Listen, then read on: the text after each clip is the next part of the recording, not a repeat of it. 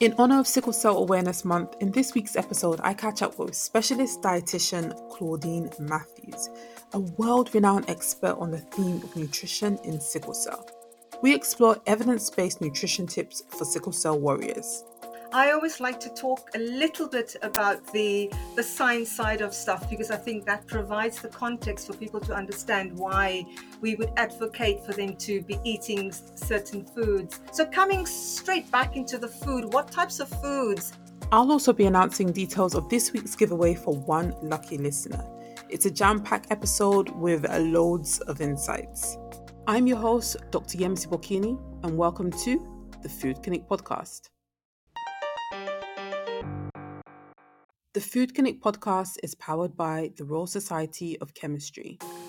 Claudine is a specialist dietitian with over 13 years of clinical experience in the NHS in the UK. She has dedicated the last 8 years pioneering the nutrition landscape in sickle cell disease and is the author of the world's first ever national nutrition standards for sickle cell.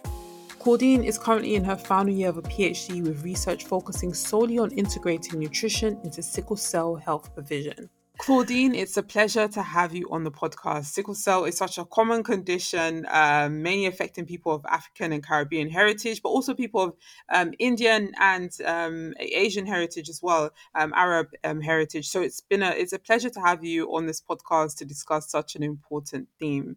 Thank you so much for that wonderful and warm welcome, and thank you for the invitation to speak on a topic that I feel really passionate about. Coming back to sort of my experience of sickle cell in the UK, which is where I'm based, it is known as one of the fastest growing genetic disorders in the UK, and it is also one of the common genetic disorders in the UK. So, it's a growing sort of population, and nutrition in sickle cell, sort of that area is a growing and developing area. And like you kindly pointed out, I am actually doing my doctorate in that area because, there is a need for more service provision in that area.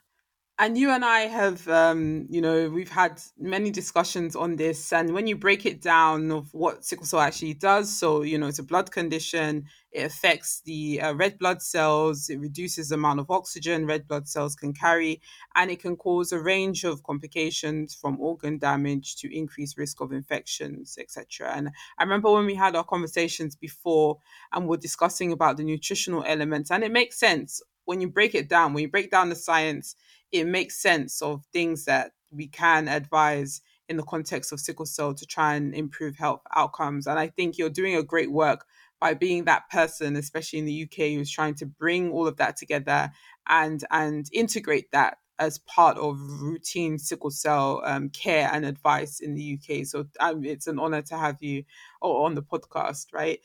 So let's break it down.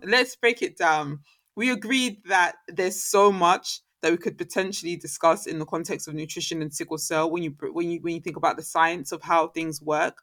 But we agreed that we'll touch on three elements so that people can perhaps maybe start implementing in their lives.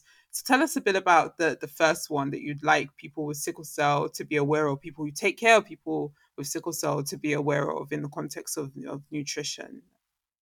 Thank you, Yemisi. So I always like to talk a little bit about the science side of stuff because I think that provides the context for people to understand why we would advocate for them to be eating certain foods. And I know some of the terms that you might hear on the podcast might be, oh, I've never heard that, or I've heard it and I don't understand. But I'm going to start with the first one. And you may have heard this term before called chronic hemolysis. So all that term actually means is the rapid breakdown of red blood cells. Now, normally in our bodies, our red blood cells for non-sickle cell people, our red blood cells would live for about 120 days. So that's about 3 months. But for a sickle cell patient, that is significantly reduced down to about 16 to 31 days. So that's an important thing to understand. And for many sickle cell patients, going through this process on a day-to-day basis, they end up experiencing what's called, what they will describe as being tired and fatigued. But more than that, in this process of this rapid breakdown of the red blood cells, another process happens, and that's called oxidative stress, another big term. But actually what that refers to is that there's an imbalance of protective compounds or substances and harmful substances in the blood vessels of sickle cell patients. And the oxidative stress is almost an effect of this imbalance of those harmful substances. And one way that the body actually naturally tries to reduce the effects of this oxidative stress is by requiring antioxidants. So what antioxidants does is they actually try and counter or reduce the harmful effects of this process that I've mentioned called oxidative stress. And there are a number of foods in the body that actually form part of what we would call antioxidants. So they actually try and, as I said, they reduce that oxidation, that the effect that oxygen can have on, the harmful substances that I mentioned. So coming straight back into the food, what types of foods will actually, is classed as antioxidants? And I'll start with some of the vitamins. So we've got the three vitamins that are sort of clear antioxidants, and that's vitamins A, vitamin C, and vitamin E. You may already have heard of that, but with the vitamin A, many people will know vitamin A as the one that helps with sight. And think about carrots, the orange type of foods, and also the green leafy types of foods. So your orangey foods, as I mentioned, the carrots, things like apricots, peaches. I've got a list there that I've written down, so I know I can give you sort of even more food. So tomatoes as well contains a good amount of vitamin A, as well as watermelon. So there's a range of foods that will provide the body with amounts of vitamin A that can work as antioxidants, in the body of someone with sickle cell disease. And then the other vitamin is vitamin C. So lots of people would have heard of vitamin C. So you think of citrus fruits in the first instance, your oranges, your clementines, your satsumas, that type of fruits. But you also have things like berries, strawberries, cantaloupe is a good example of that as well. Broccoli, your green leafy vegetables, things like, and I know in the tropical areas, guavas, kiwis, papaya, green leafy vegetables, all those foods are classed under this vitamin C or good sources of vitamin C that can also provide the body with this antioxidant properties that we need to try and, as I said, reverse or stop the effects of the oxidative stress. And then the third vitamin is vitamin E. So you've got this, it's almost, you can think about or try to remember it as ACE, vitamin A, C, and E. So vitamin E, the foods that will provide sources of vitamin E in the body are things like avocado. And I know, again, I certainly love avocado. I don't know about you, but, that's a food that I tend to have sort of on most days in the week, but also eggs. And I like having sort of avocado on toast with a boiled egg. I like that combination, and that's a good way to actually boost and enhance your vitamin E content. And then things like grains and legumes. And, that may be foods that you're not already having in your diet in enough amount. So just thinking about variety as well. So essentially what the foods I've mentioned already, although they fit nicely under these sort of nutrient headings, what it speaks to is that it's important to have variety in the diet, and just a few more foods that provides the body with vitamin E. So wheat germ oil is a good source. Green leafy vegetables, we've already mentioned that, with the vitamin A, is a good source of vitamin E as well. And then things like under the legumes, things like your lentils, your different types of beans, your pinto beans, your haricot beans, butter beans. So all of those foods collectively would really help to increase the antioxidant nutrients that the body needs to try and reduce the effects of that oxidative stress that I mentioned. There's a couple more foods. Shall I carry on, or do you want to come in at What that I think, point? what I think, one one thing I think is crucial from what you're saying is, just to summarize, essentially the process of having sickle cell is that red blood cells break down quicker than they should do in most people, and therefore it creates this imbalance that you mentioned, and that imbalance causes oxidative stress, and that's potentially causes many issues, including that issue of feeling fatigued and tired. And you've mentioned three crucial vitamins. I'm sure there's so many others, which are very good at having that antioxidant effect and potentially reducing the amount of fatigue and tiredness that someone with sickle cell might experience. I feel like that's very, very useful and is beneficial. And obviously, depending on where we are in the world, right? Depends on the sorts of foods that are available to us that might have these nutrients. So wherever you are, in the context of whatever foods are available to you, try and source out those foods that are very rich in vitamins A, vitamin C, and vitamin E. And generally a healthy diet in general will provide you with lots of antioxidants. But let's move on to the next stage, right? So we've got antioxidants that are crucial to counter that hemolysis that you mentioned. Tell us a Mm-hmm. bit about what other things people with sickle cell might be able to incorporate in their lives to improve outcomes. Yeah, so the other group that I wanted to share is the anti-inflammatories. So going back to the explanation that I gave of what happens during this process of chronic hemolysis and the oxidative stress, we've mentioned that.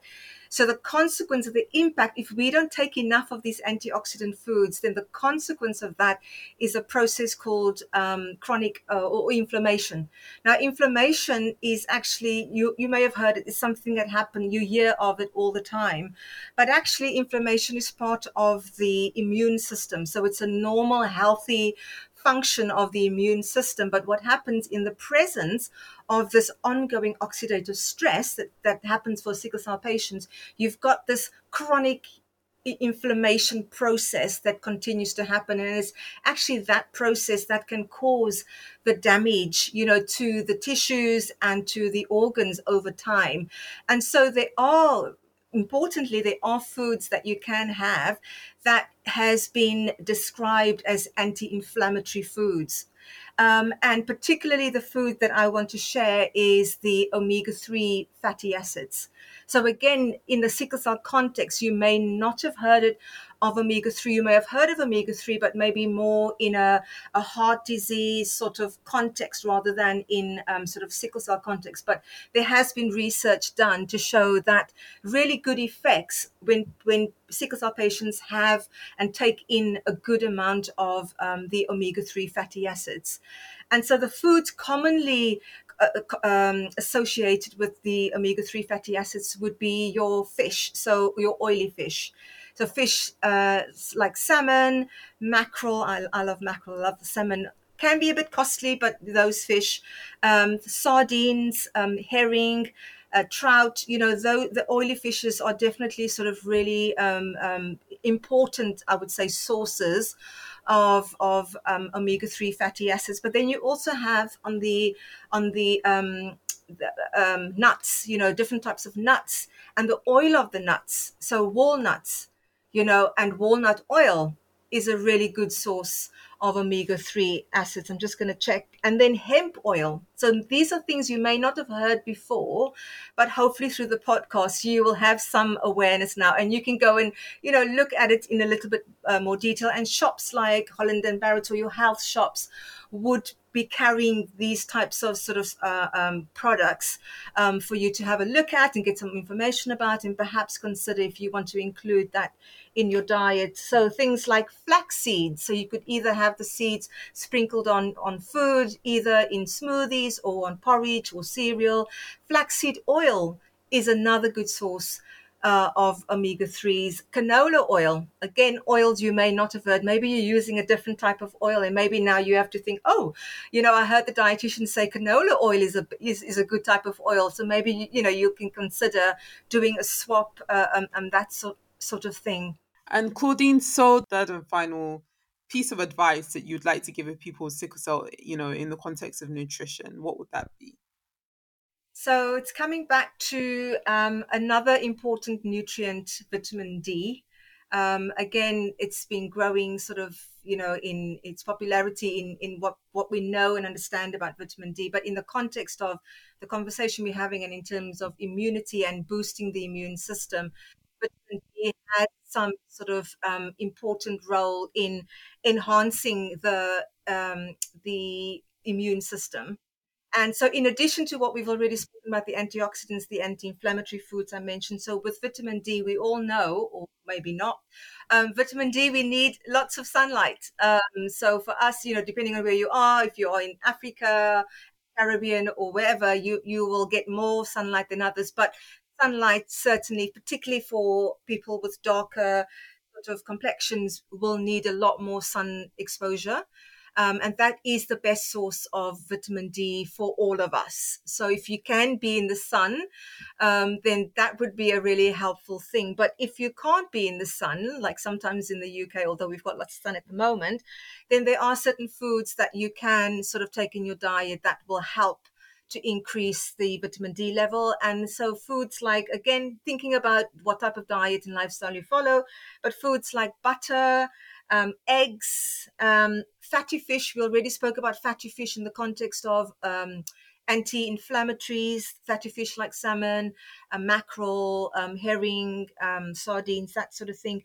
Cod liver oil. So I know of people that say, I grew up with cod liver oil. So if you are one of those people, good on you. But if you're not, that may be something that you want to think about, particularly with the little ones as well, in terms of trying to use a more natural sort of product to try and increase the vitamin D levels. If you follow a normal diet, you are able to eat meat. Meat is a good sort of source of vitamin D. Organ meats, for some people who enjoy that, some people don't, but others enjoy organ meats. And then importantly, the vitamin D fortified foods. So a lot of food, because in some areas, vitamin D, we don't have exposure to the sunlight.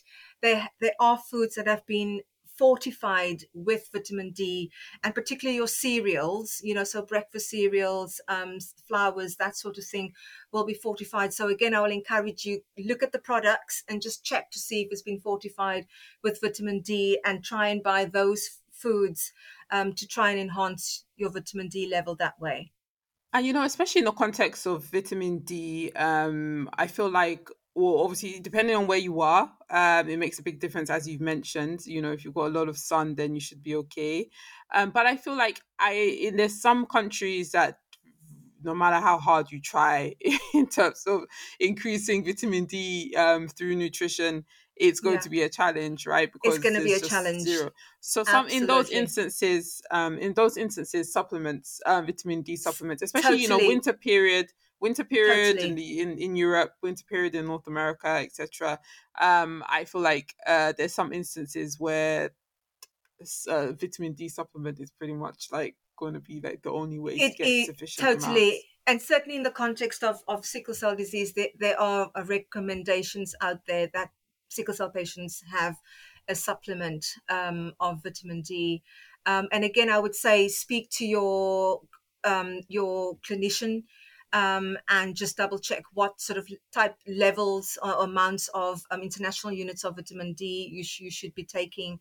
But that is a recommendation, particularly in the sickle context. And vitamin D has so many roles in our body. It's too many to name. But I think if you could just reiterate in the context of sickle cell why having adequate levels of vitamin D is important, that would be very helpful. Yeah, I think in the context of our conversation, so vitamin D, there's lots of roles. If the important function of vitamin D is for bone health. But in the context of sickle cell, so in addition to the bone health, it does have a role to enhance or boost the immune system. So this actually enhances how well the immune system can work. So cumulatively, I would say vitamin D plus your omega-3, your anti-inflammatory type foods, plus your antioxidant type foods, all of those foods together will definitely help to boost and enhance how well your immune system is able to work and counter, as I said, the effects of oxidative stress in your body.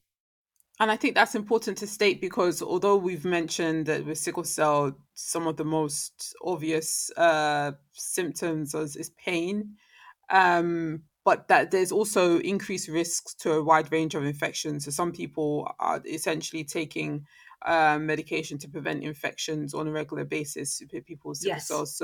So having adequate levels of vitamin D, which we know has a crucial role in our immune system, is important for ensuring our immune system is as good and as strong as is possible to also prevent infections, which people with sickle cell are at increased risks of getting. Yeah, I want to just add before we close, zinc and the role of zinc, because we know that sickle cell patients have lower zinc levels as well as selenium. So both those two minerals, so now we're talking about minerals, both those minerals, they actually also work towards, they are also antioxidants. So they have antioxidant properties in the same as the vitamin A, C, and E, but they also have an additional role in boosting the immune system, enhancing how well the immune system can work. So those two groups of nutrients are equally important and should almost be added to what we've already sort of mentioned to sort of really hone in on the foods that can maximize and maximally support how well the immune system of a patient with sickle cell can work. So some of the foods, just very quickly, because I know we're going to wrap up. So in terms of zinc, so pecan nuts, if you like nuts, pecan nuts, some people are allergic, so be very careful. But nuts, eggs, fish, poultry, herring, oysters. And again, if you follow vegetarian, vegan, and those foods don't fall into that sort of category, you may need to consider, you may need to consider a multivitamin mineral type of supplement to try and ensure that you get adequate amounts of zinc. And then with selenium, Brazil nuts are a good source, organ meats, tuna, oysters, herring. And again, I'm going to say in the context of the type of diet and lifestyle you're following, if you're following vegetarian or vegan and those foods fall outside of the food groups that you do eat as part of your normal diet and lifestyle, then, considering a supplement in that case that can cover, those nutrients. But, just in summary then, in terms of foods that can reduce the effects of that oxidative stress that we said in the beginning, is your vitamins A, C, and E, your main antioxidants. We spoke about the omega-3s as anti-inflammatories. Your oily fish, a really good example there, canola oil, flaxseed oil, walnut oil, so different nuts and different oils there.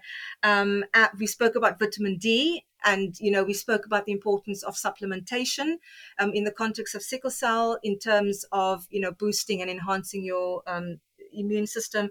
But then we also now just brought in zinc and selenium to sort of bring that to a rounded sort of close.